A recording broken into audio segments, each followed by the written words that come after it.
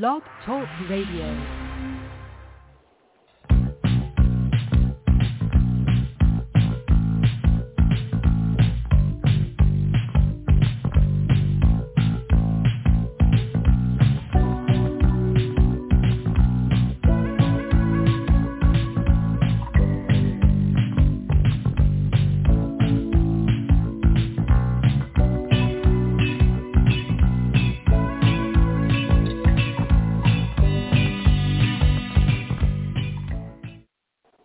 Welcome, ladies and gentlemen, to the Donelson Files, the Wednesday edition, what I would call the Resistance Hour edition.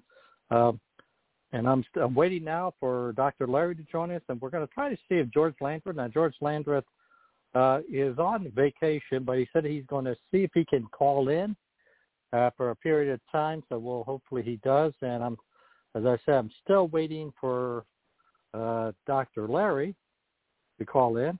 So, but what we're going to do here tonight, we're going to talk about the presidency, mainly because there was some rankings that have been recently passed by historians. And, while some of them I would agree with and look at, some of them I just was totally puzzled. I was totally puzzled, mainly because, and by the way, Dr. Larry has now joined us. Dr. Larry, how you doing? I'm great. Well, like I say, George Landreth may be joining us. He's on vacation. He said he's in an area where he's not sure about the reception, but if he can call in, he'll call in. And there was a couple other guests who basically, let me know that they were not able to call in because they're on vacation.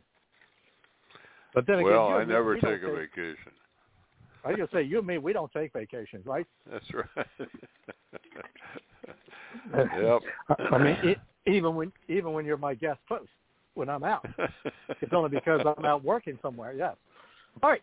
Here's the thing. We're going to talk about the presidency. We're going to spend a whole hour, and we may even get David Rear to join us a little bit on this subject, even though he just wrote a paper on robotics, and we're going to really delve into the paper that he wrote. But here's the thing. And this is what I'm going to tell. This is what got me onto this is that, there have been like 3 or 4 rankings recently done in presidents, and if you ever want to know the bias of historians, this pretty much will demonstrate. For example, the last rating that came out just a couple of weeks ago, Barack Obama is listed as the 10th best president. He's number 10 on the list. Okay. Trump is number 41 on the list. And, now you and me have had this discussion before, but I want to really delve into some of this because I'm looking at this and I'm thinking, how can you rate Obama number 10 just even based on his record? I mean, he's just barely behind Ronald Reagan. Right. Well, I think they're giving him a lot of points for just getting there as the first black president, and I think that kind of taints their entire perception of what he did. Because if they look at it very carefully, they're going to see a lot of problems, especially after that first 2 years. Yeah. Well, I mean, here's the thing. To me, is this, and I'm going to start off with a comparison with him. Like I say, I go back and forth with Trump. About a couple of weeks ago, I had him in the bottom half. I was looking at it today. I can at least say, maybe. I can put him as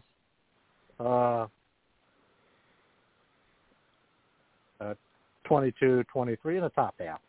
But I think it's too early for me to sit back and say, even though he's had his accomplishments, which he does, which we'll delve in a little bit as the show goes on. But it's really kind of too early, in my view, because we don't know how everything is going to come out. And I kind of look at Obama in the same way, in the sense that we already see aspects of his policies that were complete failures, in my view. His foreign policy has been a complete disaster. He was not a great president on civil liberties. So it's and his economic program. Okay, go ahead. Well, what's really surprising about that latter situation is we all thought that America had accomplished an enormous advantage and progress by electing a black president, actually, and then twice. And we all sort of thought, well, that kind of it's kind of the culmination of all of the civil rights activity that really started in real strength in the 1950s. And this is almost 60 years later. It showed that all of that effort actually had a great outcome. But on the contrary, race relations really got a lot worse during the Obama period, and really a lot because of Obama himself. So, one of what should have been one of his greatest accomplishments, in my opinion, and I think the opinion of a lot of people, really turned into be one of his great failures. Yeah. Well, that's the other thing, because I don't think there's no doubt in my mind. In my view, being elected president is in itself an accomplishment. Being the first black president. Honestly, and I think that's nothing. And certainly he demonstrated that you could be black and get elected president with a substantial amount of white voters, which he did. So it's not like, it's not like, this is, but you also got to look at the other, what else is out there. And there's three things you can look at, in my view. Yeah, and let's take the civil liberties side of the equation. This has happened under his administration. We do know that reporters were spied on as an effort to deal with quote-unquote leaks early in the administration. We know that one of those includes Jim Rosen, a Fox reporter. We know clearly that the IRS was used and targeted to go after political opponents. And we also know, with the Russian collusion hoax, that the FBI abused their powers, basically produced warrants to spy on a presidential campaign, and the idea that he would not have known about it. In fact, the more the data comes out, the more you realize he knew what was going on, and so did his vice president. This was not a pure, and certainly, this was not a period of great aspects of civil liberties. And the other aspect is, on a statewide basis like Wisconsin and Texas, there were several abuses of people's rights. In Wisconsin, you had what we call the John Doe 2 investigation. Essentially what it is, you had a rogue attorney going after Scott Walker supporters in the gang of, quote-unquote, going after campaign finance and campaign violations of coordination and collaboration with Scott Walker. And you want to talk about, and again, all of this has been documented. There's nothing in here that cannot be documented. And the second aspect is foreign policy. His foreign policies were a disaster. Let me put it this way. In 2009, Yemen was stable. In 2017, Donald Trump inherited a civil war between Iranian proxies and Saudi Arabia. Libya was stable in 2009. In 2017, essentially it became a playground for terrorists. And Gaddafi, who had surrendered in the war of terror, was removed from office and the chaos that resulted. Iran gained power and money from the Obama administration. I guarantee as many people, if not more, died as a result of Obama's recklessness in the Middle East than did in the George Bush era. The Ukraine in 2009 was one country. 2017, it essentially was split in half. Now, I mean, that was the foreign policy, and of course, China was on the march. This is the world that Donald Trump inherited, and we'll come right back to that. This is Tom Donelson with Dr. Larry here on the Bachelor News Radio Network.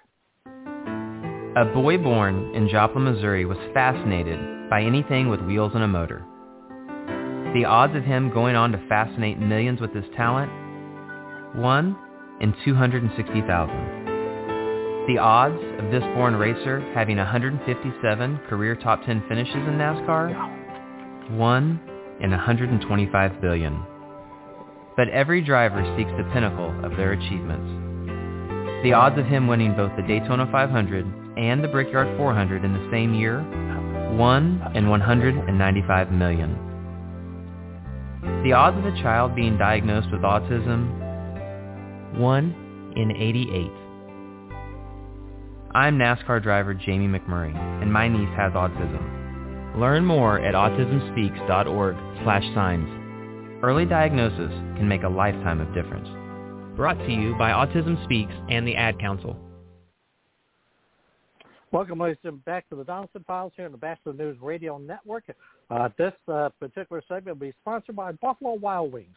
Since Buffalo Wild Wings is always open late, here are a few things you'll enjoy. Buzzer beaters, wings in 21 signature sauces and seasonings, and great deals on food and beer. Grab select domestic draft beers starting at $4. $4 shareables like street tacos, fried pickles, chili queso dip, mozzarella sticks, and roasted garlic mushrooms, and deals on select liquor and house cocktails. Phew, that's a mouthful. Catch all of the late night action. Buffalo Wild Wings. Wings, beer, sports. Offers and participation vary. Please drink responsibly. Void where prohibited. Yeah, welcome back to the Donelson Files here on the Bachelor News Radio Network. Listen, if you want to listen to this podcast and others, simply go to the bachelornews.airtime.pro, and you can listen to this show and other great shows anytime you want. Right now, and you can get just push on full schedule. And for example, Donelson Files will be on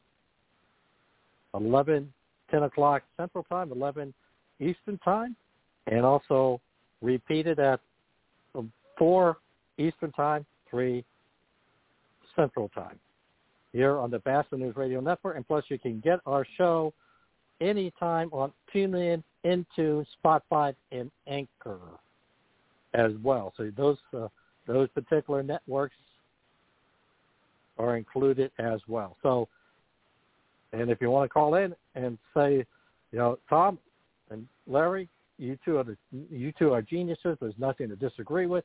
Yeah, we'll let you on there and let you say exactly that. Funny, we don't get many of those. No, we don't. So, all right. Well, when you're talking go ahead. Foreign policy, don't forget North Korea. We were on the verge of war with North Korea when Trump took over, and then also you have to remember the whole NATO situation. We were paying all the bills and getting nothing, and Germany was drifting closer and closer to Russia. And I think I can't think of any foreign policy success that I recall anyway that Obama had. Yeah. Yeah, I mean, that's the thing. I mean, like I say, that's when you look at these numbers, and even on economics. Now, he did have a recovery. You can say that. I mean, he continued. He did have a recovery, but it was a weak recovery. But it was a recovery nonetheless. I mean, that's the one thing he can say.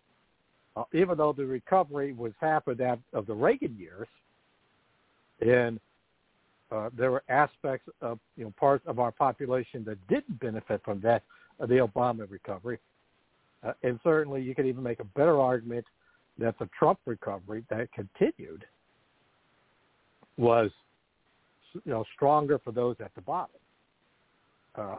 But I mean, so you can have. I mean, the economic side is debatable. The foreign policy side, you have to look at and just say to yourself, as you stated, what successes were there?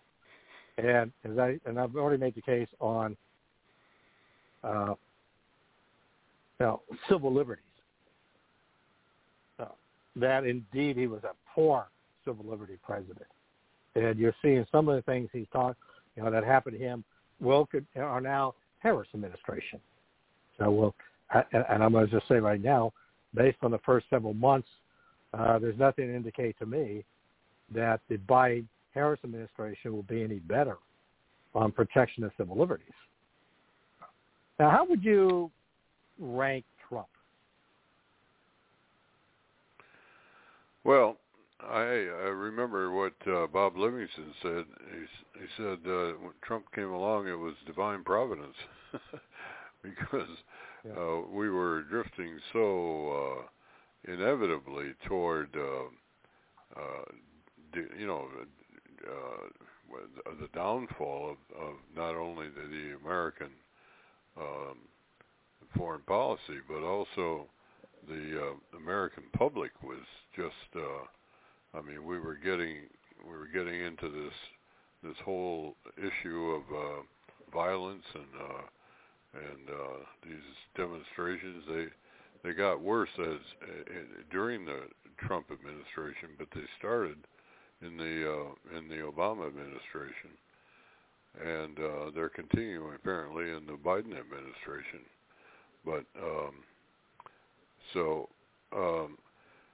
I would have put Trump. I think that the major transformational presidents of American history are probably, you'd have to say George Washington to begin with, and then I think the next one probably was Abraham Lincoln, which is 75 years later, almost 100 years later.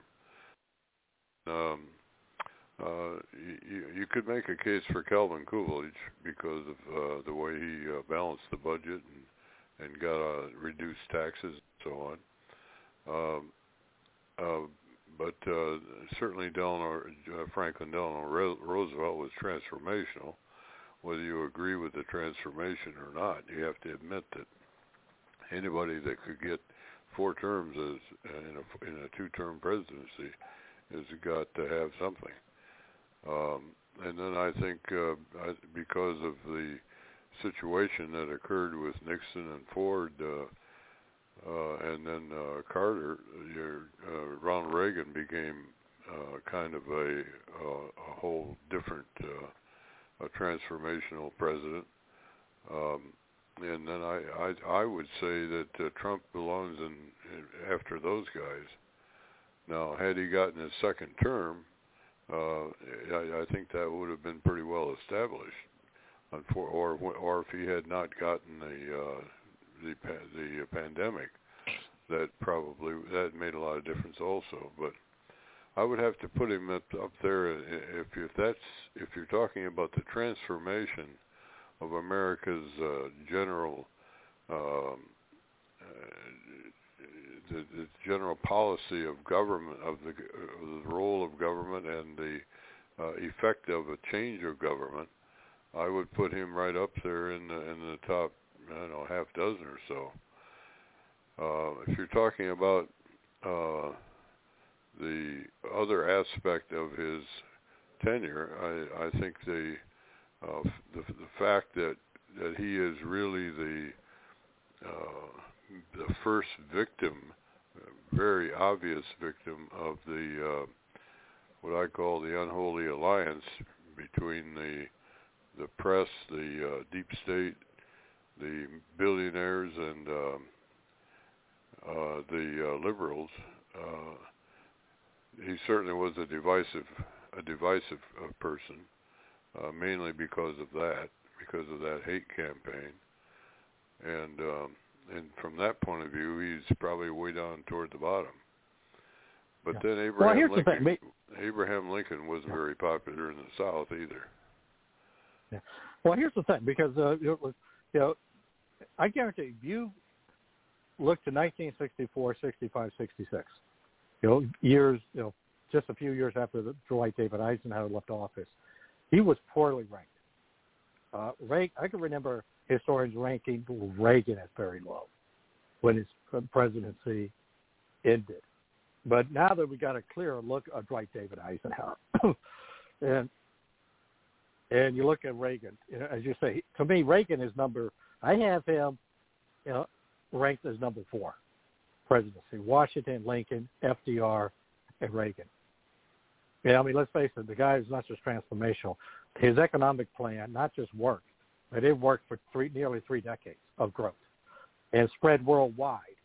And a good portion of it spread worldwide to a point where, poverty, worldwide poverty shrank dramatically.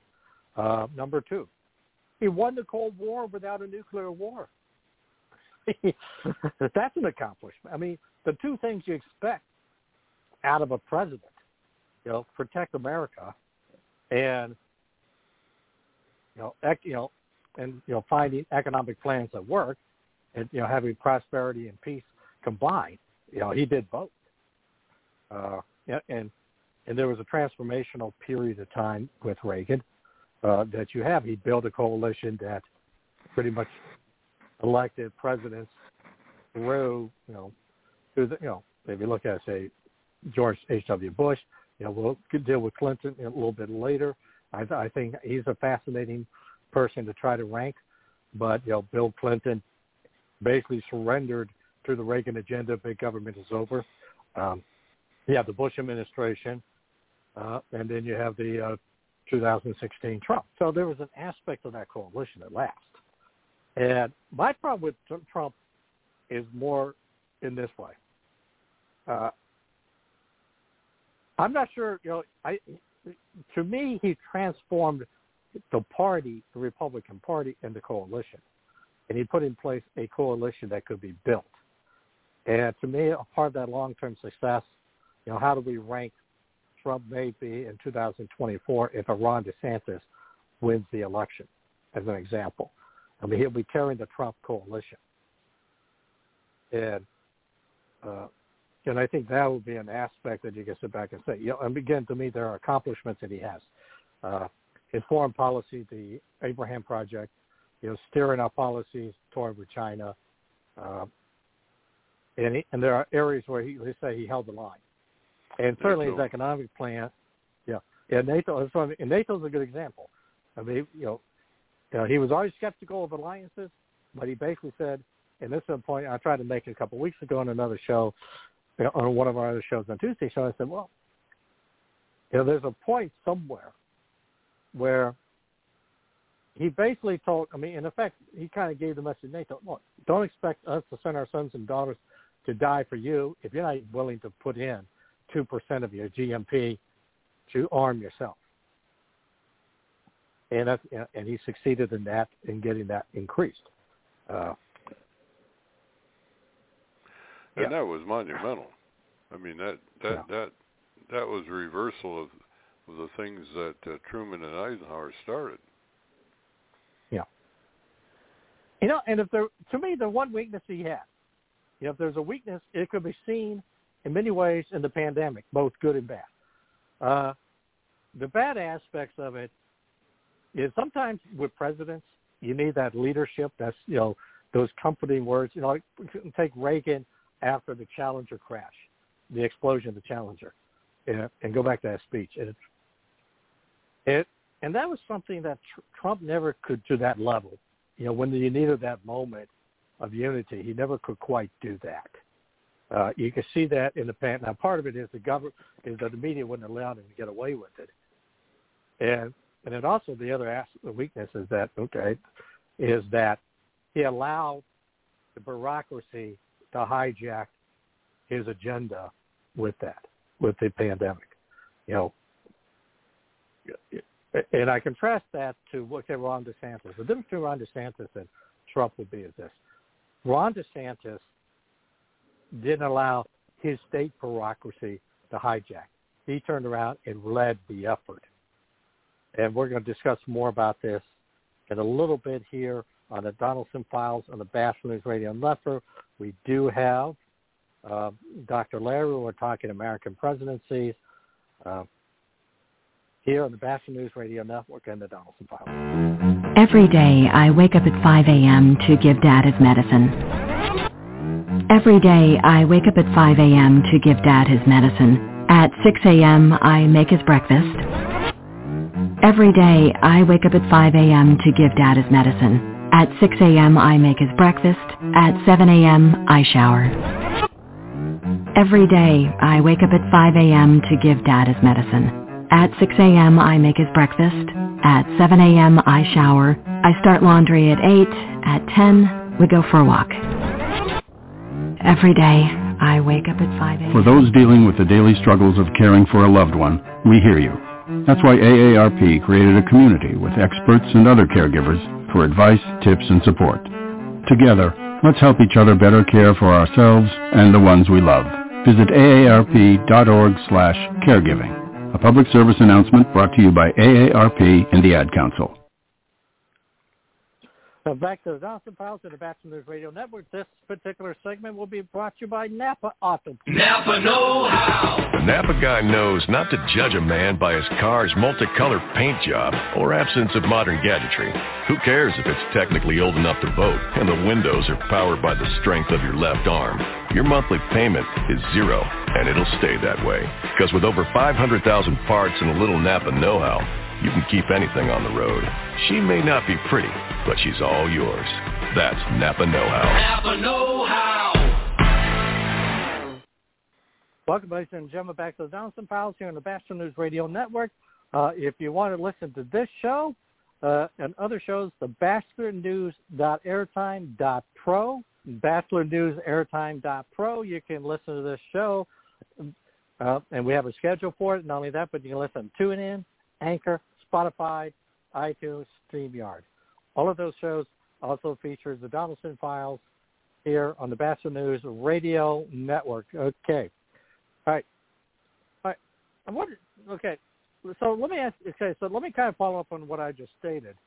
There's an aspect to that. There's a lot of his supporters love the fact that he's pugnacious and a fighter, but I always thought sometimes,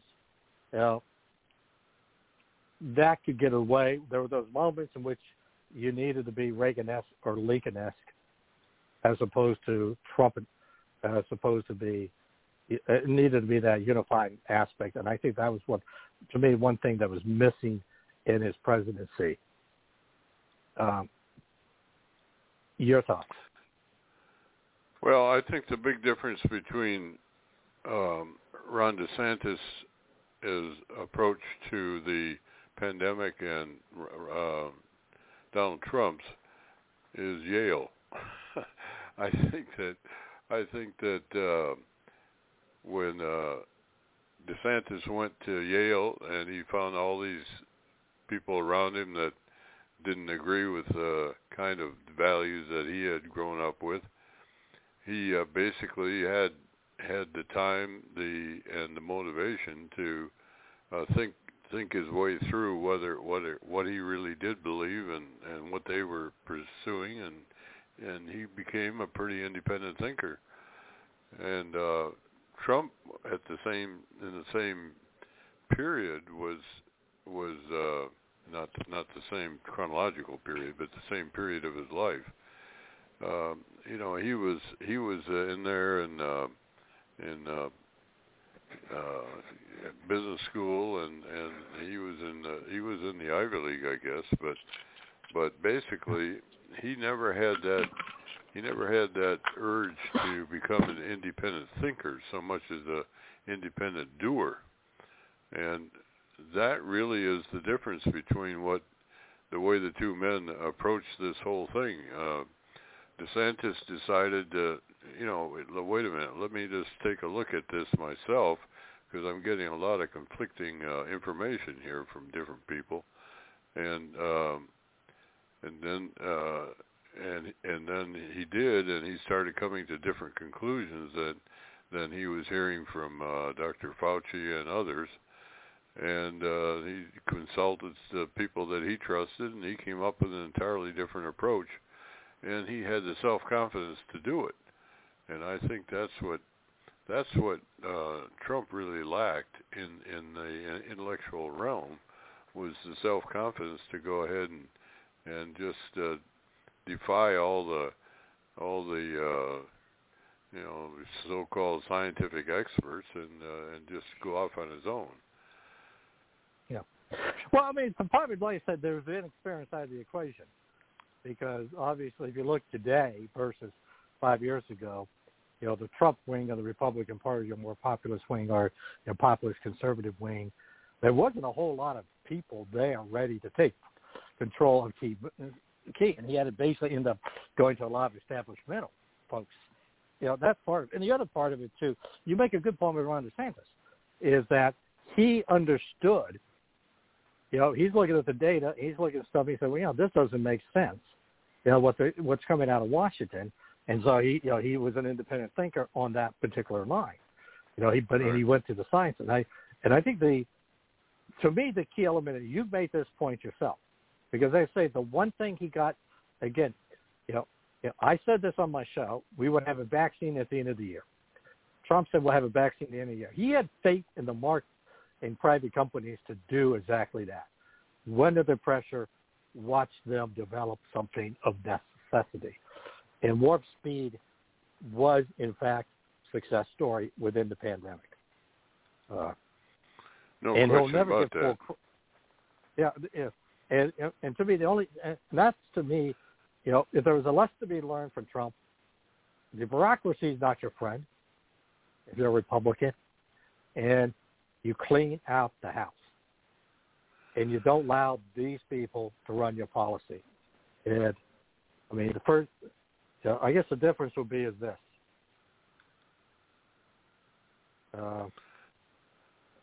Is that? Well, go ahead. Well, what he did was what top executives always do, and that is when something happens in an area that they don't know much about, they try and collect the smartest people that they know of in that area, and then they get them together and they talk and come up with something. And that's what he did, and he was very it's not too surprising that he went to the head of the National Institute for Allergies and Infectious Diseases when it came to a pandemic of this type. After all, that would be the logical person who would have the most authority, and I'm sure was widely recommended to him by the people that knew something about this. I think they didn't go and do a background search at the NIH like they would if they had an appointment for office or something. But anyway, he did that, and had he been a little luckier, had a guy who was a little bit more effective and shall we say straightforward, he might have come out all right. But unfortunately, the guy he chose was not of that caliber, and that really became his whole downfall. To some extent. I mean, he wised up. By the end of April, he was pretty sure he was on the wrong track, but it was too late. And again, I mean, it's I can say he had enough accomplishments for me to rank him considerably higher than Obama. I mean, I don't have Obama, at this point. And again, the other aspect with the Obama is I think his fate's going to be as much tied to Biden's administration as anything else. If the Biden administration proves to be a failure, this is the Obama third term. And you can sit back and say the Obama methodology didn't work. or the radicalization of the Democratic Party didn't work, which is where he was headed to anyway. So, I mean, that has to be a reflection there somewhere as well. And so far, Joe Biden has basically done everything that you would expect him to do, which is everything wrong.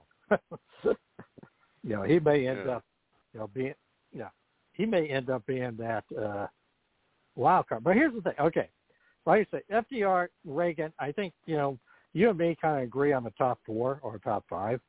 Here's the interesting thing. A lot of people rank Theodore Roosevelt fairly high, and I have him in my top 10. But I've always ranked William McKinley higher because he was not the flashy guy that Roosevelt was, but he was he was stability. And you have to understand, in those days, I mean, America was going from, let's say, became a world power as a result of the Spanish-American War. And, and suddenly McKinley found himself with an empire that he certainly didn't campaign on. And a lot of the policies that, let's say, Theodore Roosevelt, like the trust busting, were policies that were in formation under McKinley. In other words, if you read, like, say, Robert Murray, the historian of McKinley, talks about very clearly that he was headed in that direction of antitrust. He was not necessarily, the plutocrat that a lot of people, historians are led to believe. Why he did appreciate businesses, and he certainly had allies in the business community. He also was able to attract enough, what we would say in those days, blue-collar immigrants and blacks to his coalition, which won 2 elections in a row and pretty much put together a coalition that lasted a third of a century. I put Thomas Jefferson 6th. And I ranked Harry S. Truman 7th, mainly because he was in that period of time where, the transformation from the World War II to the Cold War, and he essentially put in the formation of policies that eventually led to victory. Policies of containment, which later became the policy of victories under Reagan. And so his insight, or I should say, his policies lasted beyond his presidency. What about you? Is there anybody up there that I didn't mention that should be mentioned? Well, if you want to, somebody whose contribution is really underestimated and unappreciated was Calvin Coolidge, and when he and Mellon used to sit down and go through the entire federal budget line by line and decide, how what they were going to support and what they weren't, and they actually basically rewrote the entire federal budget. Of course, today that wouldn't be possible at all, but you'd have to have computers. But and then I think the biggest problem, frankly, the biggest problem that happened was that he decided that he had been in the forefront long enough, and he didn't run again in 1928. Had he run in 1928, I don't think we would have had the depression that we had over, because he had an innate sense of getting the people to follow his lead, whatever the problem was. Of course, he didn't face a major problem in like a war, but I think the more I find out about him, the more impressed I am. I am too. I have Coolidge in my top 15, mainly because for that reason. He was not a transformational president per se, but he was an above-average, smart, understood America, and his accomplishment, economically speaking, was excellent. And another president that is always ranked at the bottom, is Warren Harding. And I would take Warren Harding's term of office and compare it to JFK. They both ran about the same period of time. But here's the thing. Yeah, and that's the thing.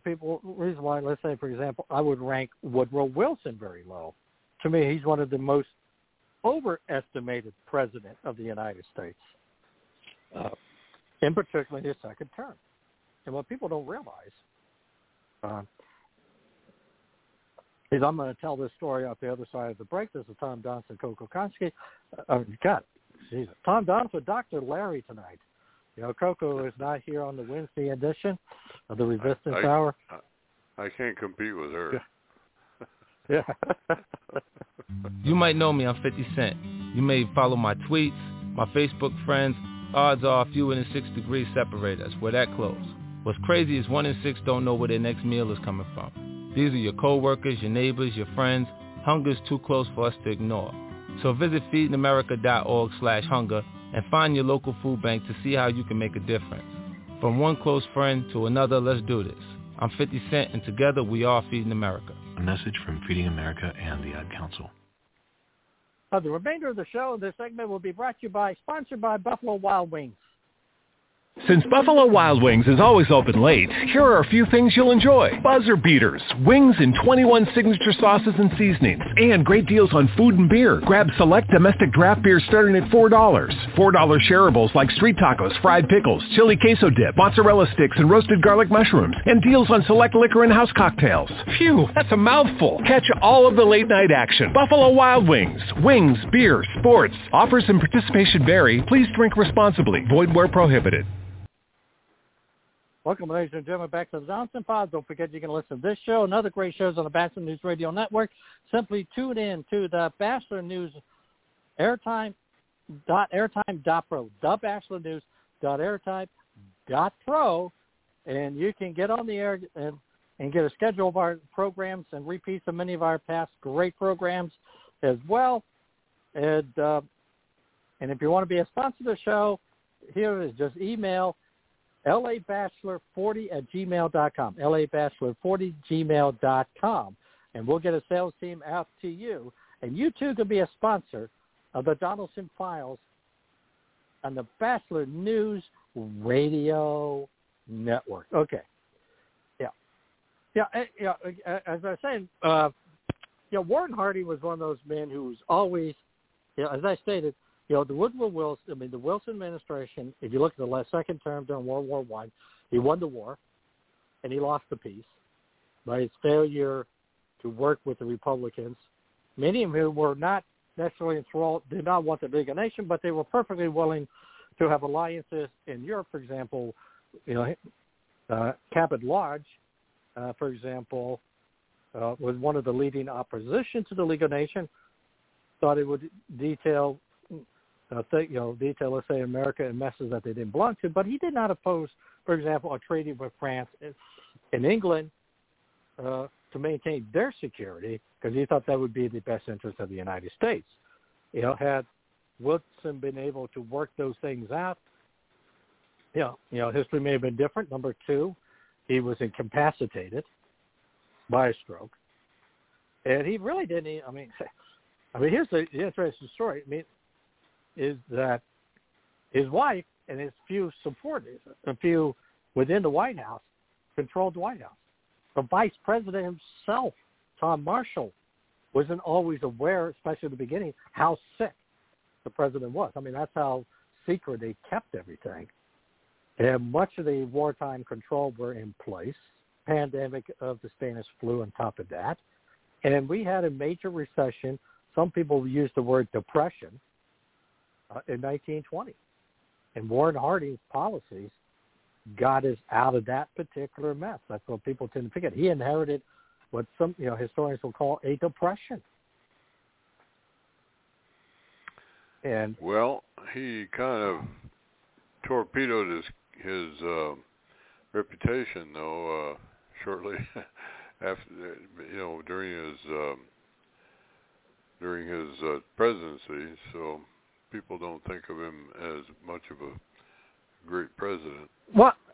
Well, here's the thing. A lot of it deals with of corruption within the administration, which he was not involved in. You know, it was others involved in his administration. Yeah. And so, I mean, and that's what he's noted for. What he isn't noted for was two things. Modesty as a public official, knowing his limitations, and two, he had what we would call today a superstar cabinet. I mean, you mentioned Mellon. Well, Andrew Mellon was the Secretary of Treasury. Charles Evans Hughes was the Secretary of State. Herbert Hoover Wonderboy, or as Calvin Coolidge will call him, was considered a superstar at Commerce. And so he basically had a strong cabinet, and he worked in that cabinet to come up with ideas very similar to what you mentioned. Coolidge working with Mellon, going through the ballot. In other words, he's a president that should be rated much higher, and the only rational reason is he wasn't a liberal, and two, he followed the Woodrow Wilson era progressivism. Wilson, on the other hand, was horrible on civil liberties. I mean, he had civil acts, which Espionage Act, and I forgot the other act. In fact, the Espionage Act is actually still on the record, and the Obama administration tried to use that against media in the first administration. Interesting pin there. And so you have essentially, Jonah Goldberg in his story, in his book Liberal Fascism, noted as many people were jailed by Woodrow Wilson in the last years of his administration that were jailed by Mussolini in the first 4 or 5 years of his reign. That should tell you something there. So, and of course he was a racist. I mean, he was the most racist president of the 20th century. You say Harding? No. Or Wilson? Wilson, yeah. No, Harding actually was a defender of civil rights. I mean, he actually went to the South and gave speeches and saying blacks should have civil rights, protecting the civil rights of blacks. So, absolutely. And so that's another one of those stories as well, if you take it, based on that alone. But he's a guy who should have been ranked much, much higher. And let's say, well, none of those guys got a second term though, and I think that is almost required if you're going to be, if you're going to be listed among the great presidents. I guess Lincoln's kind of an exception, but that's sort of a strange situation too. Well, I mean, here's the thing. Here's the thing. In the case of Lincoln, for example, he won 2 elections. In the case of Calvin Coolidge, he had served. So did Nixon. Yeah, so did Nixon. So I mean, that's. Excuse me. So we have to be careful with that assumption. Yeah. Well, I mean, here's the thing. Coming to play now, James Polk, to me, here's a presidency that I think is interesting. James Polk. Now, Polk is one of these guys. When you look at it, you can go back and forth. The one thing he did, he fulfilled his promises. He said, manifest destiny. Texas in the South. Texas will be part of the Union. We had the famous 54-40 fight, with the West Coast, Oregon. And the thing is, he got a treaty done with the British, where he basically, they split the difference in Oregon. The state of Oregon became parent of the United States. The Mexican War basically gave us the entire Southwest. So you have a president. Of course, the other aspect is there are those who would argue that the Mexican War was a war we started. And certainly if you read the memoirs of Ulysses S. Grant, I mean, he makes that clear that he thought, he thought this was an unjust war in his own estimation. So, I mean, it depends how you want to look. There are people that still believe that, and they're pretty vocal right now. Well, the thing, like I say, it's kind of an interesting paradigm because, Mexico inherited when they became free from the Spanish yoke. But the United and Texas, in the case of Texas, essentially was, most of the people living there were probably coming from America to begin with, and there was a feeling among many Texans that they wanted to be part of the United States, even though they were an independent country for 9 years. The problem has always been, what Texas was, both Andrew Jackson and Martin Van Buren had a chance to bring in Texas, but what do you do because of the slavery issue? Does it come in as a slave state?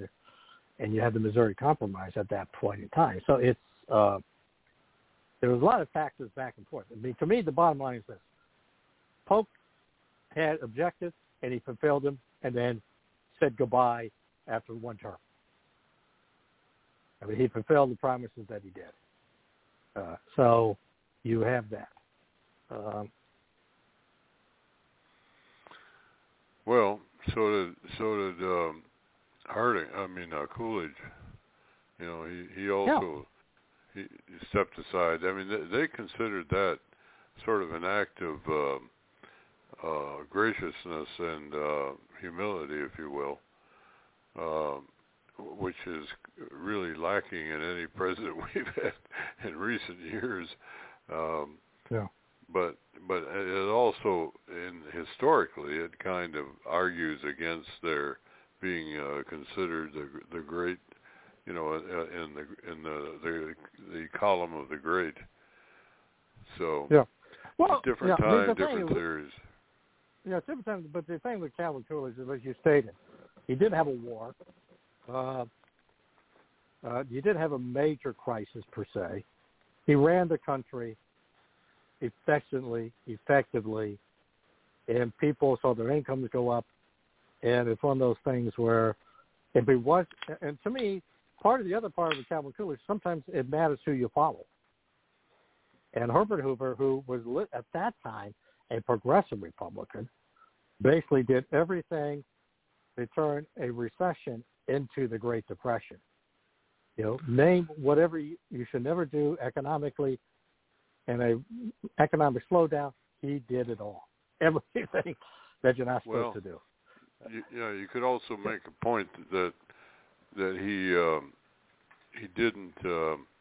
It's what he didn't do that had a big effect too. I mean, if he had been less of a cheerleader and more of a implementer of some new ideas that were actually floating around at that time, particularly relative to Wall Street, we might have avoided that whole episode. But he apparently just didn't have any sense of what might happen. And well, I mean, here's the thing. Yeah. Here's the thing with Coolidge. Coolidge was an engineer and thought like an engineer. That's always been my view of Coolidge. Hoover. Hoover thought like an engineer. And the one aspect of it is, he thought if you do A, B should happen, C should happen. Whereas, let's say in the case of Warren Harding in 1921, or Coolidge, okay, there's a limit to what we can do to help the economy heal itself. And again, I'll go back to, what he did do. He increased government spending. He would increase taxes.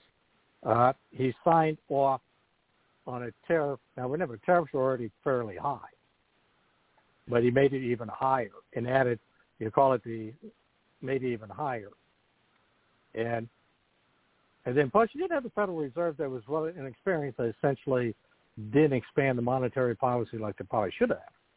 In fact, you had a deflationary period because of the Fed. No. And that played a role, which by the way was independent from Hoover. But Hoover is one of these guys, he became more conservative after he left office than he did while he was in office. He was an activist in office. Well, and it failed. Yeah, I think that's debatable whether he was really much of. I mean, if you want to say activist and you think of Roosevelt, that there's a if that's your standard, then Hoover was not an activist. Well, okay, here's the thing. Here's the thing. A lot of the policies that began, there were policies that he put in place that FDR took advantage of. So it wasn't, while he had his, there was limitation. But he was, again, he was on the more progressive side of the Republican Party as a reputation. Yeah. But when he got he froze. Yeah. I mean, there's a lot of aspects from the flip, but that's one of the problems. If you're Calvin Coolidge, this is the guy that you're followed by, you get tainted by that. Much in the same way, it'll be interesting to see if Joe Biden botches it, which is a real distinct possibility, does that make Donald Trump look better? Historically speaking, will people say, it wasn't that bad. And you're still getting some of that thoughts right now, with some people having what we call buyer's remorse. Yeah, so, a lot of that. There's a lot of that going on. A lot of that. So, but... well, as far as Biden botching it, it's certainly a case could be made. He's already done that. It only took him 6 months to ruin the whole darn, everything that we were trying to do economically and policy-wise, foreign policy-wise. Yeah. Now, the other thing, too, there are presidents that I view as caretakers, guys who are competent. They do their job. They don't necessarily make radical changes one way or the other. Dwight David Eisenhower did not reverse the New Deal. Bill Clinton did not reverse Reaganomics, even though he tried the first couple of years. The first couple of years tried, but, after, it's a funny thing. He raised the marginal tax rates in the first 2 years, tried to get socialized medicine, didn't work, turned around, worked with Newt Gingrich to balance the budget, restrict spending increases, and lower the capital gains tax. And so he basically, in some ways, surrendered to the prevailing wind at that time, which was, Reagan's view of government. We call it a caretaker. In other words, the country didn't fall apart while either one of these two men were president. They were competent in what they ended up doing. Well, we can't sign off without saying that probably the thing that Obama is most likely to be remembered for is Obamacare, and there's still people that earnestly believe in that, and it's probably going to be permanent, and that's what people really think of him, as the guy that gave us the socialized, well, it's not really, but he gave us Obamacare, which is half socialized. Yeah. So, well, you got a point there. And again, this is one of those things you look at down the road, one way or the other, how it's going to play out. But like I say, I think in the case of both Trump and Obama, it's too early to put them in, where they're president, where they're going to be ranked presidency. But the idea, the reason I brought this conversation up is when I see historians rate Obama as like number 10 or in the top 10 or 15, I'm like, based on what? And I think my conclusion would be there was an article done by Kyle Smith a couple months ago in National Review on Warren G. Harding, and people should get back and read that article because it's a brilliant piece on the accomplishments of Warren G. Harding. And this is Tom Donelson here in the Donelson Files with Dr. Larry. Stay tuned. We're going to have the Resistance Hour with Dr. Larry and Tom shortly. This is Tom Donelson saying good night here from the Donelson Files on the Batchelor News Radio Network.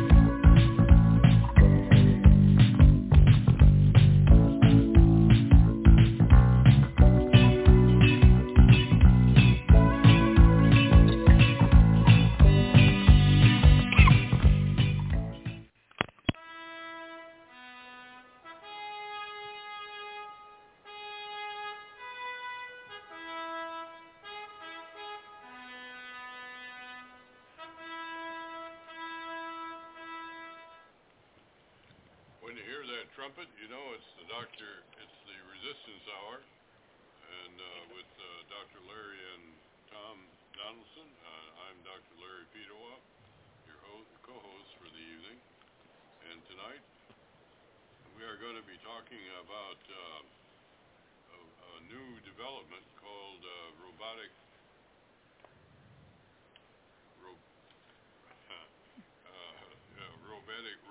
process automation, and particularly for the public sector. And our esteemed guest is Dr. David Rare, who is standing by, I hope, and we'd like to welcome Dr. Rare. Welcome to the Resistance Hour, David. Thank you, Larry. It's great to be with you and all your listeners. I'm going to, before we give you the floor, I'm going to take the chairman's prerogative of telling a couple of little stories about this general topic that I was involved in. And it's maybe for those who have never worked with the federal government, it's a little bit, they may learn some things that are kind of strange, but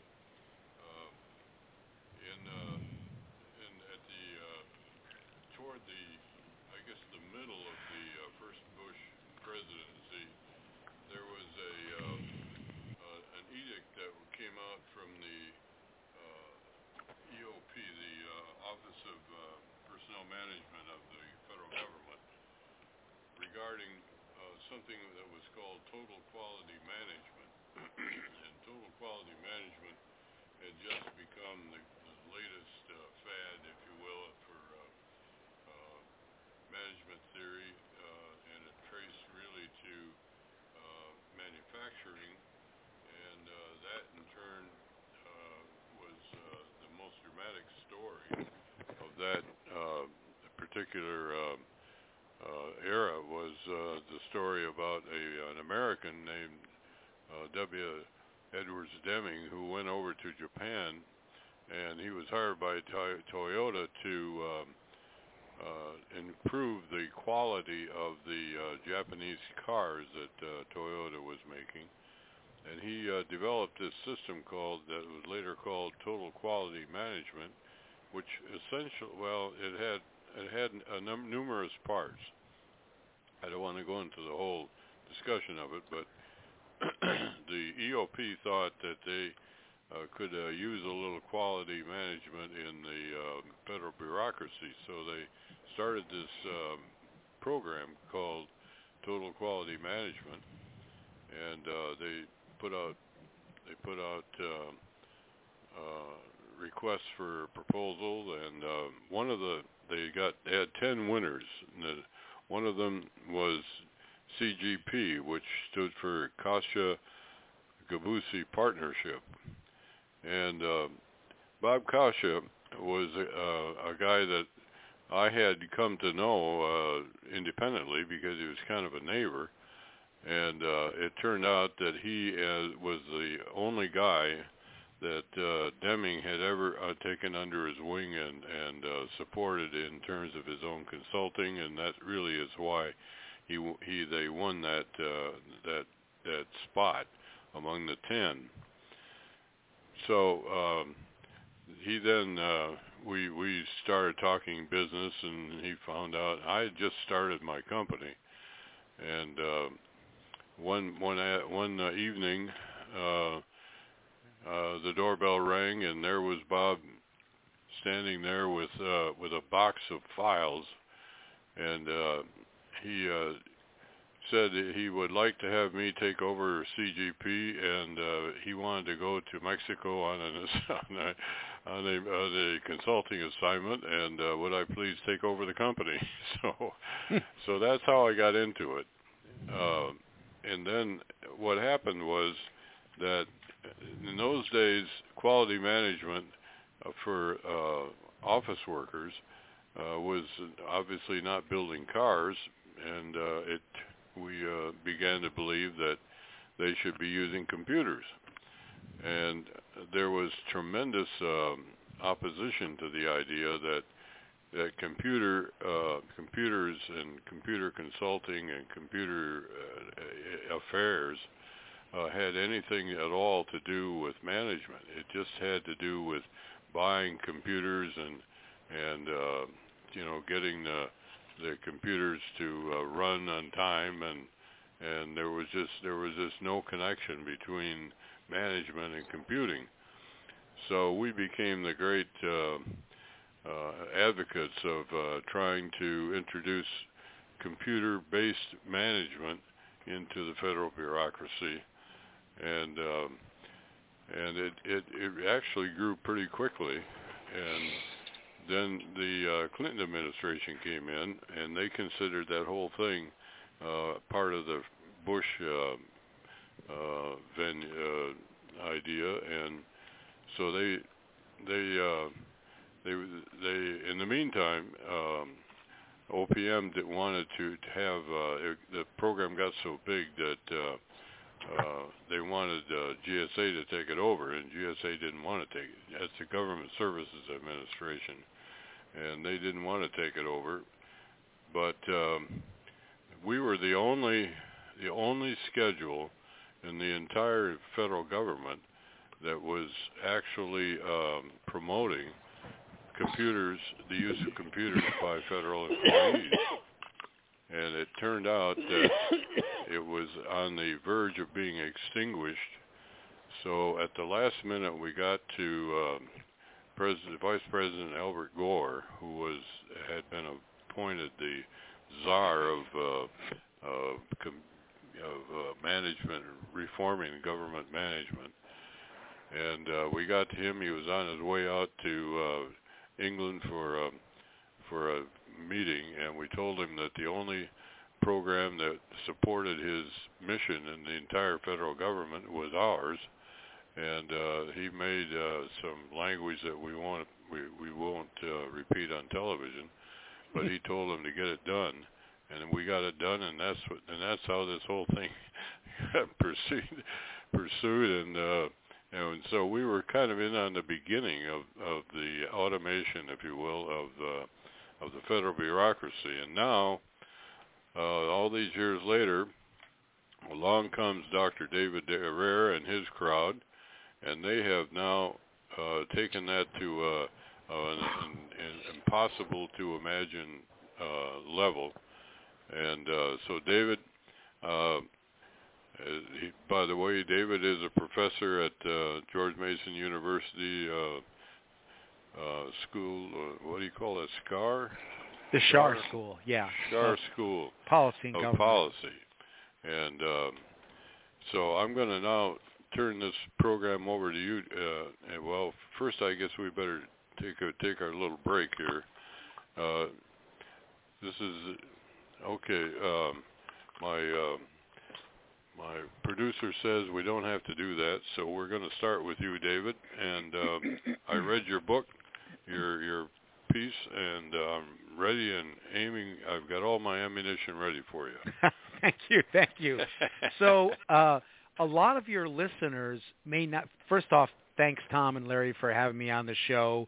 I have spent about 25 years of my life trying to figure out how we can make our government, which serves everyone, more efficient in what it does, because when they're not efficient, they use tax money poorly, and more effective, so when government says we want to solve a problem, the problem gets actually solved.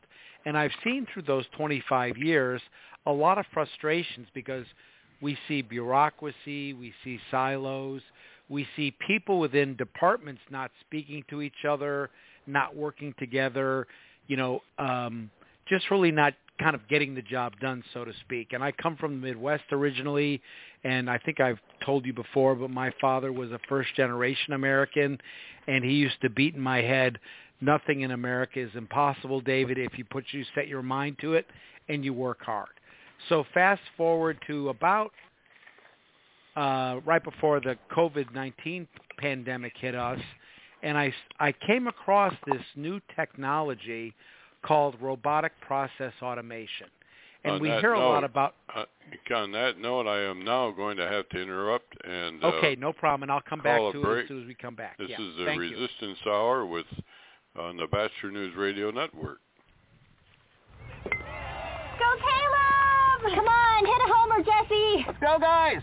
Hey, did you guys know that kids who play sports earn more money when they grow up? Of course. I knew that. Hey, did you guys know that kids who read books have a bigger vocabulary? Oh, yeah, absolutely. Mm-hmm. Wow, jinx.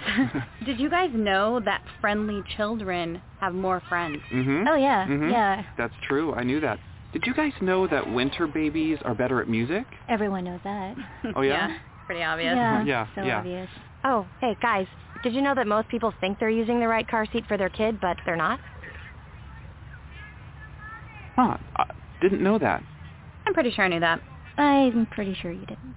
Parents who really know it all know for sure that their child is in the right car seat at the right age and size. Visit safercar.gov/the-right-seat to make sure your child is protected. Brought to you by the National Highway Traffic Safety Administration and the Ad Council.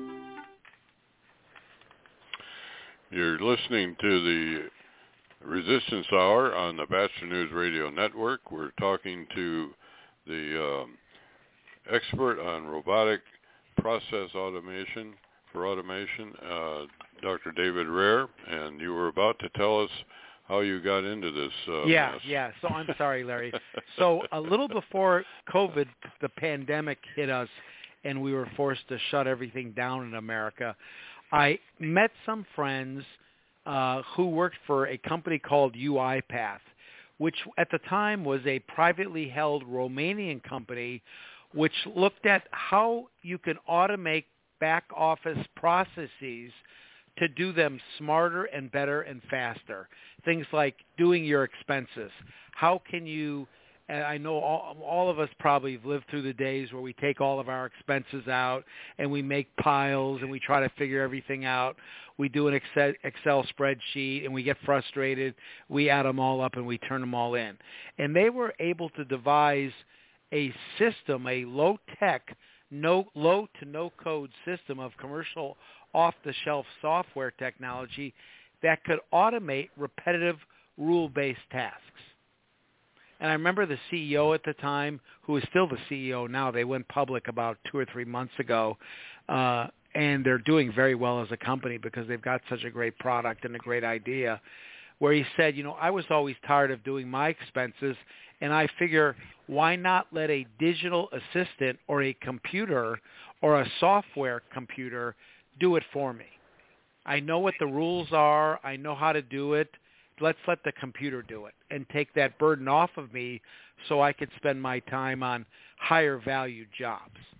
So I learned about this and I did some research on it, and I discovered this was really a great opportunity for the public sector to use now it's not emergencies, it's more of a mature technology, although it's been in the federal government now for only about 4 years, to use robotics where, right now we have thousands of people who are employed to, input things, or we do emails that we have to send to people, or we just spend a lot of time working at our computers, and a lot of that can be done by software and by computers without the person really having to be there at all. And we'll get into that a little bit more later. So I said, hey, this robotic process automation idea could really do wonders for government because it could make government function better for everybody. It's not political. It's not partisan. It just kind of does its thing. So I did further research on it. I discovered that NASA, which is, puts people around the planets and on the moon, first developed it and used it in some of their internal back office spaces, and many other government agencies were looking at it.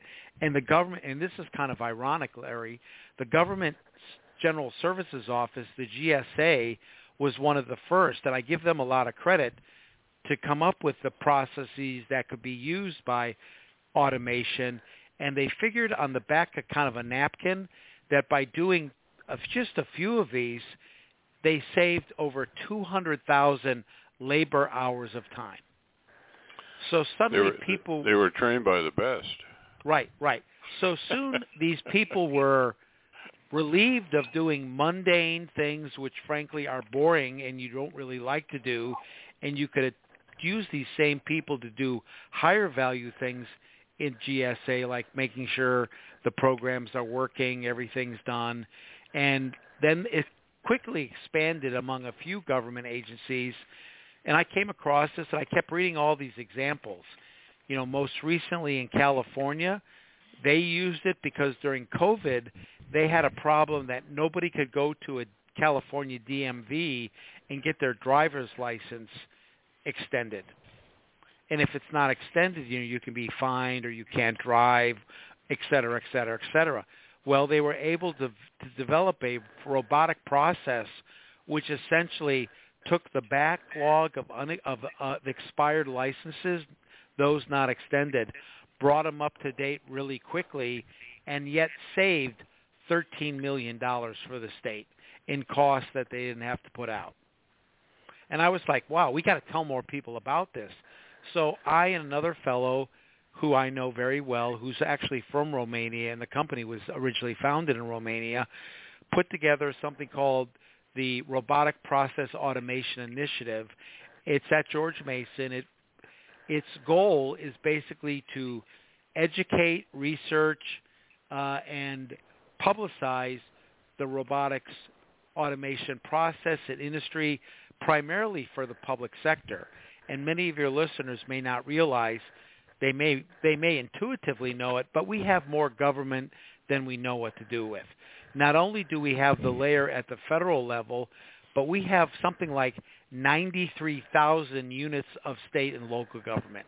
And if you think about all the counties, all the cities, all the state programs, all the state bureaus, everything, that's pretty much the public sector. And I'm thinking, if we get 20% of these people to use robotic process automation, it will free people up and probably save taxpayers millions of dollars.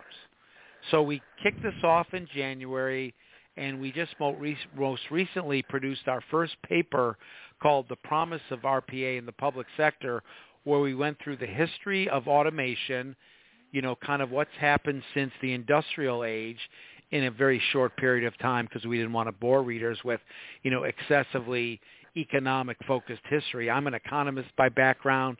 I like it, but when I talk to my wife or children, they're like, "Okay, Dad, get to the point here." I don't know what they were thinking in the 19th century, and I don't really care. So we went through kind of the first industrial age, primarily driven by the UK and Britain, where we went from machines replacing labor. And you all may remember there was something called the Luddite movement. These were people who single-handedly weaved things, and they broke their machines, and they protested, quote, the progress of technology. Meanwhile, we automated this cloth development, this cloth technology, and suddenly spools of cloth were being run. Cloth, particularly cotton, the price of cotton was driven down. The supply of cotton massively increased. People could wear more cotton and improve their look and their quality of life. So that transpires, and we do very well. And then we get to the second industrial revolution, which I attribute mainly to America, and that's, Henry Ford and the Ford motor vehicles and many of things that happened about 100 years ago, where we were able to duplicate processes and make them routine so we could afford to make cars which people could afford to buy. And we did that for cars. We did that for farm equipment. We did that for everything that Americans needed, and it helped propel us to be a very powerful and economically prosperous country in the world. And there are all sorts of statistics that I didn't include in the paper about how the quality of life improved, salaries improved, people had more time to do things other than work, but generally it was very positive. Then we go into fast forward in time, and I'll try to make this short. We go to what I would call kind of the third industrial revolution, which was the advent of computers. So the first one was simply a substitute for machines for labor. The second one kind of coexistence of machines and labor, because each needed each other, because you couldn't have cars built by you needed people there to make sure that everything was screwed on tight and that all the parts were put in the right place. So we go through to this third revolution kind of that we're experiencing now with computers, where computers can augment labor by doing things that people no longer have to do. And that gets involved in machine learning and artificial intelligence and kind of that whole genre. And we're really just at the beginning of that. So I produced the paper. I'm just a lowly economics PhD at George Mason, and the paper goes global. I'm suddenly getting LinkedIn requests from people in, Romania, in England, in Singapore, all over the world who are saying, we're into RPA too.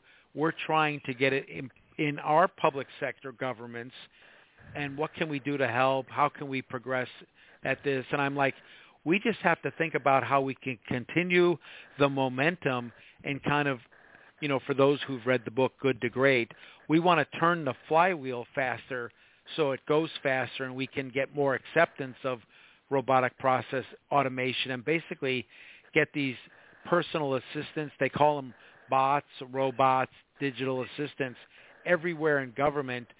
So frankly, maybe we could use less people as they retire.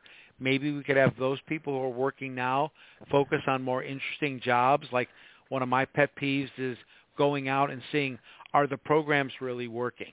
We have hundreds of programs which are designed to eliminate hunger, but no one really goes out and ventures, well, is the program reducing hunger?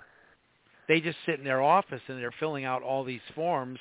Well, we could have robots do that, and that frees them up then to travel and visit the actual programs to see that they're working, and if they're not working, come back with their plan on how to make them work so we're not wasting taxpayers' money. So we kicked this thing off. We produced the paper. I sent you a copy, Larry. It's available at our website at cbce.gmu.edu. It's all free. It's all public. I encourage people who are interested in this topic to go there and see it. It's about 25 pages long. I've never been prouder of anything I've done in my life than produce this paper. We wrote it from a non-IT perspective because one of the things that I realized as I was going through this kind of learning process is that I talked to the IT guys who are extremely smart. They're 50 times smarter than I'll ever be, but it's hard for them to communicate often the benefits or what it does or how it affects people. So then I said, part of my job being the consummate former lobbyist marketer that I am is to be an evangelist for it and get people aware of it so they get excited about it. So we've had, in each month, we now have states adopting it. We have some cities adopting it. This is a worldwide phenomena. We had the UK adopt a robotic process automation for its unemployment checks, which I might add not only improves the process because you're forced to think through actually how do we do it, but then you can also audit programs better. You can find more kind of exclusions to the rule. Things pop back and they say this person's supposed to get, in the UK, they're supposed to get an unemployment check, but they're dead. Where now you have to wait for the different computers of the different systems to meet. They're often antiquated. This technology goes across all different computer systems universally, so everybody can talk to everybody else, and we can speed up making sure that we're not making payments to people who aren't living and shouldn't get the money. So I'm pretty excited about it. Maybe I can take a break and you can ask some questions. But it's very exciting, and I think it's going to be something that will help transform government into being something that's better not only for America but for all democratic countries around the world. Well, we do have questions, and we will start that as soon as we take a little break. This is the Resistance Hour on the Bachelor News Radio Network. Since Buffalo Wild Wings is always open late, here are a few things you'll enjoy. Buzzer beaters, wings in 21 signature sauces and seasonings, and great deals on food and beer. Grab select domestic draft beer starting at $4. $4 shareables like street tacos, fried pickles, chili queso dip, mozzarella sticks, and roasted garlic mushrooms, and deals on select liquor and house cocktails.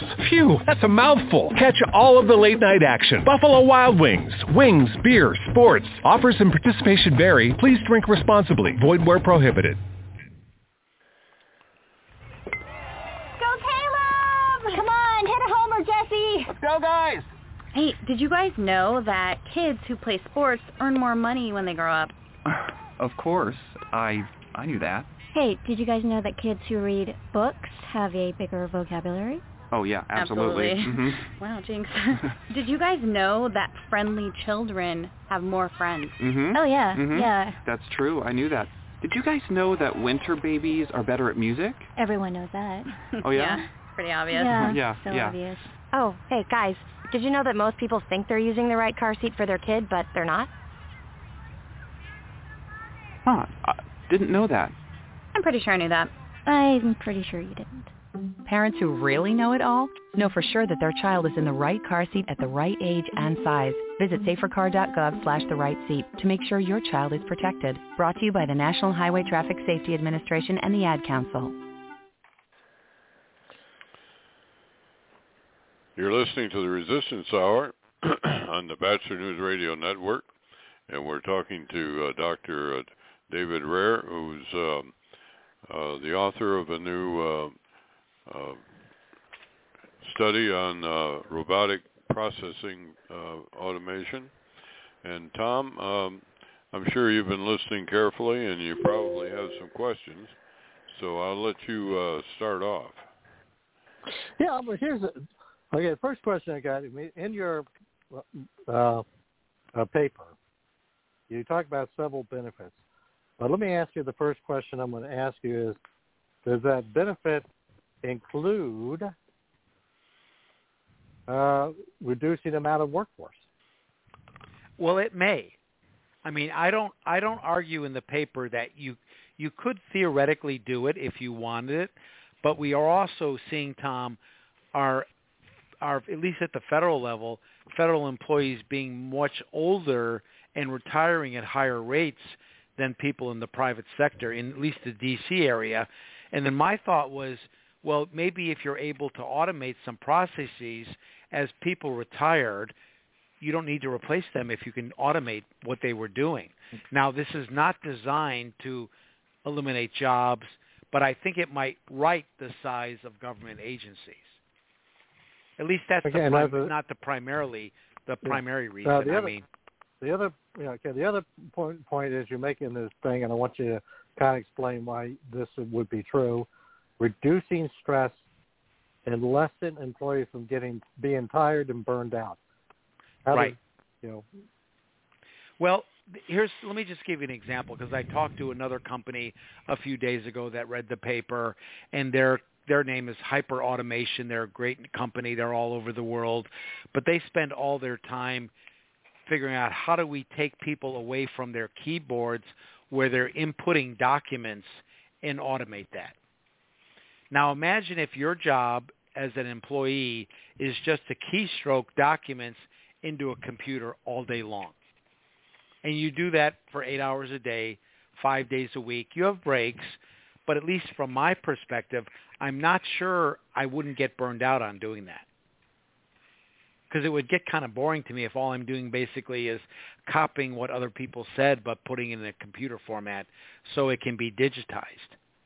And if we're able to substitute that for machines to do it, you then could free that person up to do something else if they wanted to. Now, I know in the state of Virginia, they've done some automation, they've done some things, and I talked to one of the guys who used to work down in Richmond, and he said to me, David, what you have to remember is sometimes people are a little hesitant to change. And I said, I totally get that. And he said, when we went from Microsoft Word to Apple, people retired or quit because they didn't want to learn a new process. And I said to myself, you got to be kidding me. He said, well, some people they do things one way for a lot of years, and they don't really want to change. and they figure this might be my chance to do something different. So it's not, the process isn't designed, because I'm like you, Tom. I want to have an efficient government. I want it to be as lean as possible. It's not designed to, substitute labor, or basically substitute machines and computers for labor. But it may be, I think I saw a statistic that said we're going to see in the IRS, unless we're hiring more people now because of Biden's not very thoughtful approach on the IRS and going after people who aren't paying their taxes, quote unquote. But that may be something where a lot of the people are coming up to retirement age and they're going to be leaving voluntarily. And then we have to ask ourselves the question, well, what they did was important when they were here, but times have changed. We now can do some of the work they did with digital assistants. Maybe we don't need somebody full-time. Maybe we need someone part-time. Or maybe we need flexible work. Or maybe we just need to think about how we could cluster jobs together and, again, give people meaningful things that they can do and not just have them stare at computers and, re-input things. And I'll give you a specific example. So my son just started a new job on Tuesday. I'm very excited for him. He's working in construction, but he's filling out all the paperwork, the W-4s, the Virginia state taxes, that he's actually an American and not an illegal alien, etc. So I saw a process with RPA that all you need, and they're sending his contract back and forth, and it needs to be signed by people, etc. Pretty grueling process. At least it was for me because I was helping him. So I saw a RPA process where all they need is his driver's license. All the processes, all the forms are ready to go. When he scans his driver's license, they're all automatically filled. The name, the address, everything you can imagine about the person. It then is routed automatically to his supervisor, who has to click that he approves it. It goes to the comptroller, who then clicks, and he's notified that it's there. He clicks it and says, I've seen it. And basically he takes a process that might take several days and reduces it to less than an hour. So those are the kind of possibilities, and that was just one example, but those are the kind of possibilities we have. I know you probably know this better than I, but getting a national security clearance, and we want to be super careful on who we give those to. I'm not saying we should give them to anybody, but a lot of my students who are trying to get them are told you have to wait 2 years, 2.5 years, and they're trying to get jobs that are open now, but they have to have the clearance. It may be that RPA, and the same thing happens. They fill out the paperwork, and then people they call me or they visit me, and they say, do you think this person's a threat to the United States of America? And most of the time I say no. But what if we're able to automate that so everything gets filled out, and then you can have the agents in charge just focus on the personal interviews to conclude what they need to find out about and to do the investigation and turn those national security credentials around faster, so we don't have, now that we're in this crypto security war with Russia and other countries, we don't have vacancies that we need to be filled, so we can kind of get on the offensive rather than watching them, take control of our companies and blackmail us. Well, I have a question. Yeah. It seems to me that you're using a rather unusual interpretation of the word robotic. Right. Because you're not talking about little mechanical men. You're talking about software. Right. And so how would you distinguish that software from other software? Well, I think the better term might be personal digital assistant. It initially got kicked off as robotic, and then they went to bots, and I think whoever thought about kind of the framing of the words being used really didn't think through the unintended consequences of that, because now when you hear robotic, you think of robots, meeting you at the door and saying, hello, would you like to come in? Would you like coffee? And they're kind of moving around your house. This isn't like that at all. It's really a digital assistant who performs things for you, and they can totally do it on their own, and they can also, you can build into the processes checkpoints where you have to approve things, but it still moves the whole thing along in a much quicker way. Well, and I think, Larry, to your point, there's been some resistance. I mean, I talked to a professor the other day that said, you know, David, I read your paper. This is all great, but won't there come a day when, you know, we'll have all these personal assistants doing all the work and no one will be employed? At which point I said, you know, he was like, I think he had a PhD in communications, a very nice fellow. But I said, you know, if you look at the economics of history, every time we had an innovative, clever response to the market, we only expanded opportunities for people. You know, we went from the farm to the city. We expanded city opportunities. We went from using typewriters to using computers. And who would have guessed that we have trillions of dollars worth of businesses today who do graphic design? You know, it's tech. I'm not afraid of technology. I think we've got to be careful and have strong moral values, of course, when we're using it. But I'm not afraid of technology taking my job, because it can never teach what inside my brain I know. It can try to replicate things, but it can't ever teach it to other people. And I don't think computers will ever, AI will ever be able to do that and replicate the complexity of the mind. Well, that is one issue, though.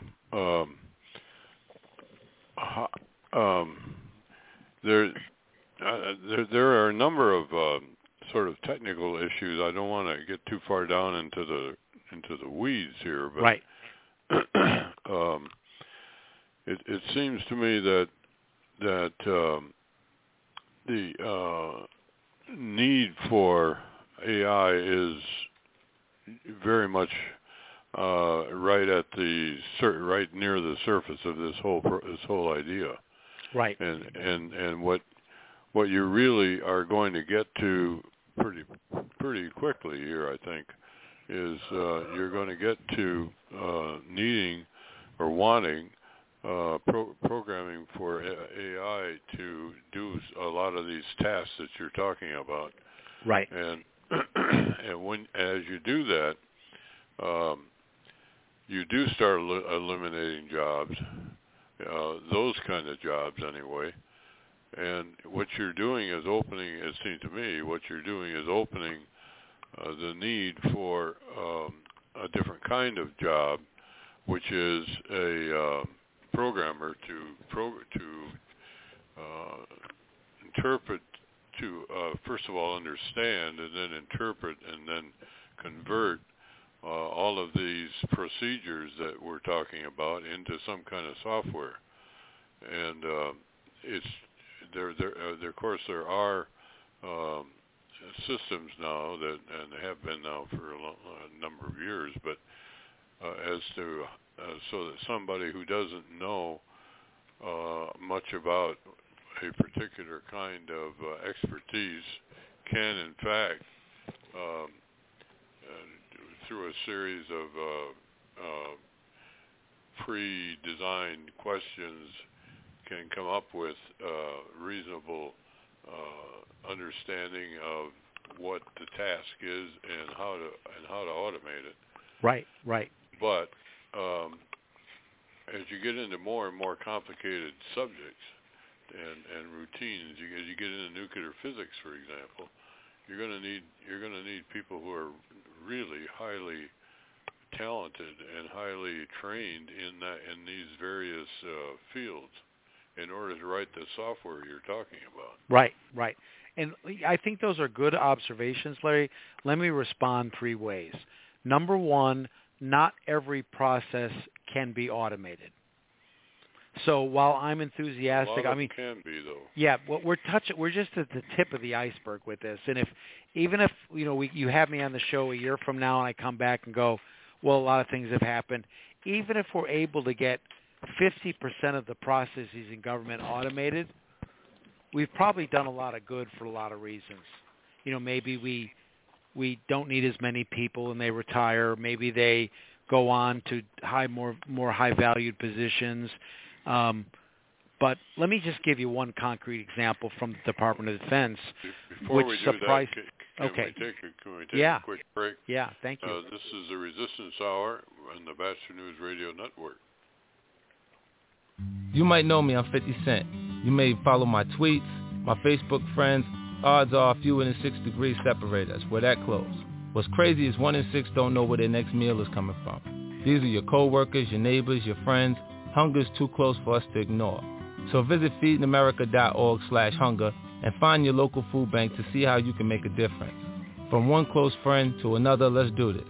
I'm 50 Cent, and together we are Feeding America. A message from Napa know-how. The Napa guy knows not to judge. Napa know-how. The Napa guy knows not to judge a man by his car's multicolored paint job or absence of modern gadgetry. Who cares if it's technically old enough to vote and the windows are powered by the strength of your left arm? Your monthly payment is zero, and it'll stay that way. Because with over 500,000 parts and a little Napa know-how, you can keep anything on the road. She may not be pretty, but she's all yours. That's Napa know-how. Napa know-how. You're listening to the Resistance Hour on the Bachelor News Radio Network, and we're talking about robotic process automation for the public sector with Dr. David Rare and my co-host Tom Donelson. Go ahead, David. Yeah, I was before we had the break, Larry. I was talking about, kind of responding to some of your questions about where this is all leading, and I had really 3 responses. One was not everything can be automated. We're just touching the tip of the iceberg with this because we've never done this before. But I think if we can, there's a lot that can be automated, and we should do that because it will drive better results for constituents, stakeholders, people in the public sector, and we probably have a lot of unintended benefits as a result of doing that. Secondly, the jobs that are now coming forward, we can't find enough people to do robotic process automation work right now. Right now, if you live in Washington, D.C., and you go on Indeed, there are over 110 job openings for somebody who has some knowledge. You don't have to be an expert. Some knowledge about RPA, and the pay scales range from $70,000 to $110,000, which in my mind is good money. So it's not like they're going to be making less than a minimum wage. We're going to starve people to death. This is actually a very highly qualified, and I'm also trying to think of a way about how we can use our initiative to get more of our students educated in RPA, because these are good jobs, and the sector is only growing in the future. The third thing is, and I want to give you a concrete example. If you go to our website, which is cbce.gmu.edu, and I apologize for being a commercial, but we've done a series of webinars where we do Zoom video presentation with experts from the GSA, the DOD, all sorts of groups. I think we've done 5 or 6 of them so far. We're going to have state CIOs coming. We're going to do one on jobs in the sector coming up in a few weeks.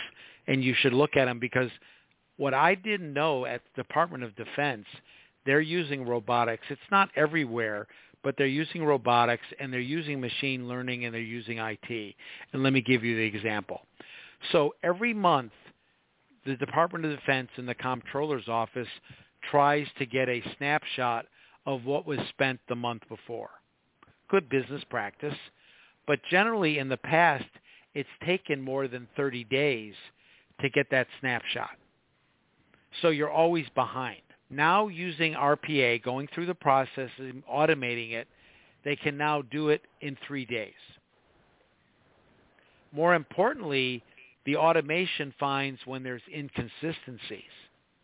And they found one, which I just kind of laugh about. It's not really funny, but there was a purchase of 10 tanks that they were made by the DOD, and they went through the process, and they found out that they had gotten 9 of them, but no one knew where the 10th tank was.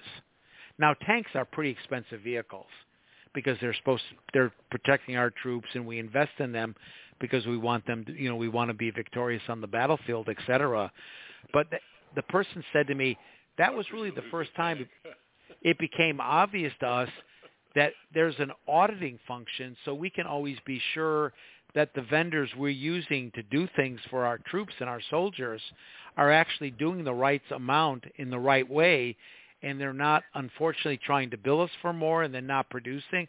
And I think there was some kind of snafu. I mean, people weren't doing it to try to cheat the government, but they said to me, we probably wouldn't have found out this months ago because we didn't automate the process, and in the process we were able to build in, when you find things that didn't match, it automatically flagged it so somebody could manually check it.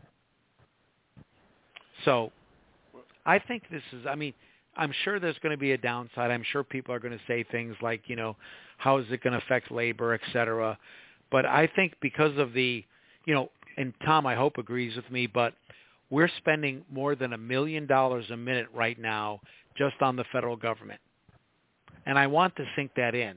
So when everybody goes to sleep tonight and sleeps for 6 hours and they sleep 360 minutes, the government has spent $360 million while you are asleep. We can't keep doing that. Well, so we have to figure out how we're leaner, we're meaner, how we can innovate, how we can use technology to maybe slow the spending or to make the spending more valuable than it has been in the past. At least that's my opinion. And I think robotic process automation can help do that. It's not going to solve every problem, but, if we're missing one tank and we don't really know about it, I once had someone in the Department of the Navy said, well, David, we can't really audit the books at the Navy. And I said, why not? And he goes, because our first set of books were never balanced, and because I've been at it for 10 years, I've never been able to balance the books in 10 years. And I said, well, what do you do? And he goes, we just put proxy entries in to make sure it's balanced. And I'm like, are you sure that's right? Yeah. But think about that just for one agency, and they may have solved their problem now. I don't know. I haven't talked to this guy in a long time. But it kind of shocked me to think, if you had a business and you did that and you couldn't balance your books and you were a shareholder company, you'd go to jail. Yeah. Well, I'm not trying to diminish your enthusiasm here, but I am confused. How do we define robotic software from other software? If I'm writing a program, how do I know whether it's robotic or not? Is it based on the subject matter, or is it no? It's really, I think it's really based on the methodology, Larry. I have not actually gone into the software and tried to build a bot myself. I want to do that in the coming weeks so I can experience that firsthand. But it's not really complicated technology. It's what they call kind of a low-tech approach. I like to think of it as maybe accelerating. I'm sure it's more complicated than this. I'll get myself into trouble here. But it's more like accelerating an Excel spreadsheet and going through the processes. So you have to define what you can automate, and then you have to go through all the different processes that goes into finding the solution. Then you have to designate which ones are the most important, because government can't do anything. Many people would argue government could do very little, in fact. You design the process. You build the software robot that emulates the steps of the process. You then implement it, test it, etc., and then you monitor and maintenance the application process. But again, the Department of Defense example, they sent somebody, and there are great robotic process automation companies all over the world that are doing this. They have their own universities to train people on using robotic processing. And the Department of Defense person told me offline that they had somebody who was really engaged, and she went to the class, and she came back, and 6 days later, she came up with her own digital assistant, which helped her streamline a process there, saved countless hours and probably countless dollars of taxpayers' money. and she was really only trained within a week or so. So So you're not writing code. Yeah. It's a process then? I mean, it's a procedure. If I have a handbook and I can open the book and go from 1 to 2 to 3 and just... I believe so. But I've not done it myself, so I have to be the first to say I'm a little ignorant in the actual implementation. Yeah, this is Tom Donelson again. Can you hear me? Yeah. Yeah. Okay. How about I noticed in the report you also had some experiences overseas in Europe, and particularly some of the Nordic countries. Can you kind of very briefly tell about that story? Those successes? Yeah, let me. I just want to make sure I get it right here.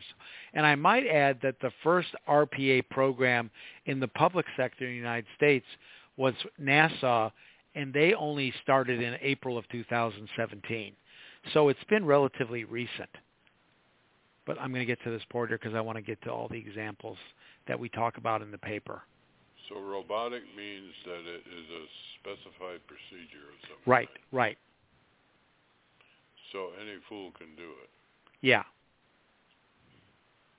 And I know UiPath, a number of the companies are like are offering their training to like people who have been hard to employ.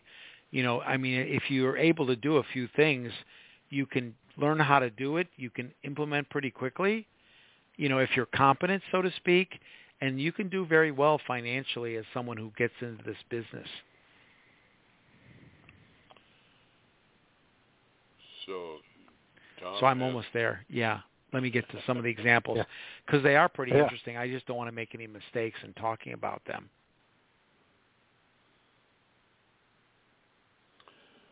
Well, while you're looking, I've got a couple of key issues that I would like to see you guys confront.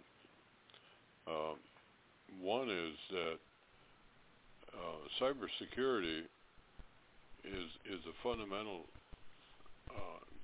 is a fundamental concern for anything on any computer, and the more you get on a computer, the more vulnerable you are. Right. And so it seems to me that that putting some of these key issues on, even if they're relatively simple-minded, in a digital form is taking a chance that it can get leaked to the enemy. I'm talking now more about defense stuff and high technology, but this whole issue of cybersecurity, as we're finding out almost daily now, the Russian criminals seem to have a knack for hacking into our grid. It seems to me that is really a critical element in the judgment as to where to deploy this technology. Right, right. And of course, because as you know, I'm also a strong national security person, which is why I made the point that I'm sure they can't be used everywhere. You know, I wouldn't want to have a bot, a digital assistant processing things about, you know, our nuclear capabilities because somebody hacks into it or, you know, somehow gets into it. We don't want those secrets out to people. I'm told that because of the technology, it overlays all the different existing technologies, and if they're strong on cybersecurity, this is strong on cybersecurity. Yeah, well, I would agree with that. Yeah, yeah. The problem is they're not very strong. Right, right. And they're getting weaker, as we can see over the last few weeks. So I've got some of those examples that Tom wanted me to mention. United Kingdom, they wanted to increase the efficiency and improve decision-making on paying claims to people, backlog claims of employment, and they went from an average of 2,500 claims per week clearing and a backlog of about 30,000 claims, and in 2 weeks they cleaned everything up with a calculated return on investment of about 15 to 1. In Ireland, they're using it in the hospital system to help hospitals and community create their own centers of excellence, and the automations are in charge of downloading lab results, providing a reduction in the manual workload, reducing human errors, and enabling rapid analysis and interpretation of COVID-19 results. Which resulted in nurses saving 3 hours a day of administrative work so they could focus their energy on their patients. In New Zealand, they're using it in higher education, which I think we desperately need here. And I think actually George Mason is going to be looking at robotic process automation at its main campus in Fairfax, Virginia. But they're using it on automating internal processes such as student transfer requests and course options. And the overall response from the students has been it's increased their experience and has made their kind of likeness of the universities even better. Norway and Germany are using it in their post offices, where the bots are able to free up worker time in mail delivery, particularly for like the last mile mail delivery.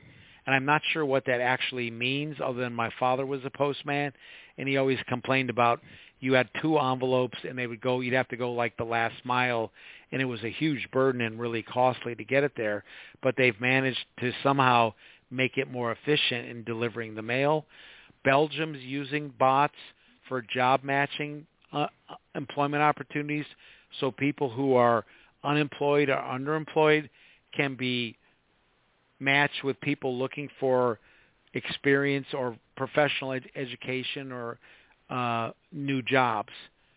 Denmark is using automations to reducing their population demands. In Sweden, the local welfare department is using RPA to speed up welfare payment decisions and boost employees' morale. The EU hasn't, and I don't really like the EU very much, as I think you guys know. I think they're a big bureaucracy. But they're saying we have to go to digital transformation. This is a driver in the public sector. So they've endorsed it, and they say we need to have more automation to help worrisome humans not worry so much, which is not how I would have said it personally, but that's how they said it, as only EU elected bureaucrats can do. But it's happening all the world. The great thing about the U.S. is we're still the largest market for RPA. As I said early on, we've got 93,000 of units of state and local government. We've got the federal government. We're right now the competitive leader on implementation. So I think we have a shot to keep and expand our competitive advantage on this and bring a lot of these higher paid, higher tech, actually low tech, high tech jobs for people who need more employment in the country. Well, David, we're just about finished here. If we have some computer nerds among the audience here that would like to get a concept of this process that you're talking about, where would they look? Well, I hate to be a repetition, but they should go to the website C as in cat, B as in boy, C as in cat, E as in everyone, dot, G as in George, M as in Mason, U as in university, dot, edu. And you'll see a page called the Center for Business Civic Engagement, and you'll see RPA in one of the tabs. Click on the tab. You'll see the webinars, the research paper, kind of what our goals and missions are, and I think you'll find out as much as you would like to know, at least initially, about RPA, and that will lead you to other places you can go to get more information. You can download the paper for free. We have really, other than we have the intellectual copyright on it, but we really want to spread this paper around to give people who are who are slightly technical more ways to understand what's going on. Well, congratulations on your achievements on this so far, and we certainly wish you the best of luck, and if anything that Tom or I can do or our station can do for you to promote it, I'm sure we'll be glad to do it. So thanks again to Dr. David Rare, and this is Dr. Larry saying good night and God bless America. Thank you, Larry.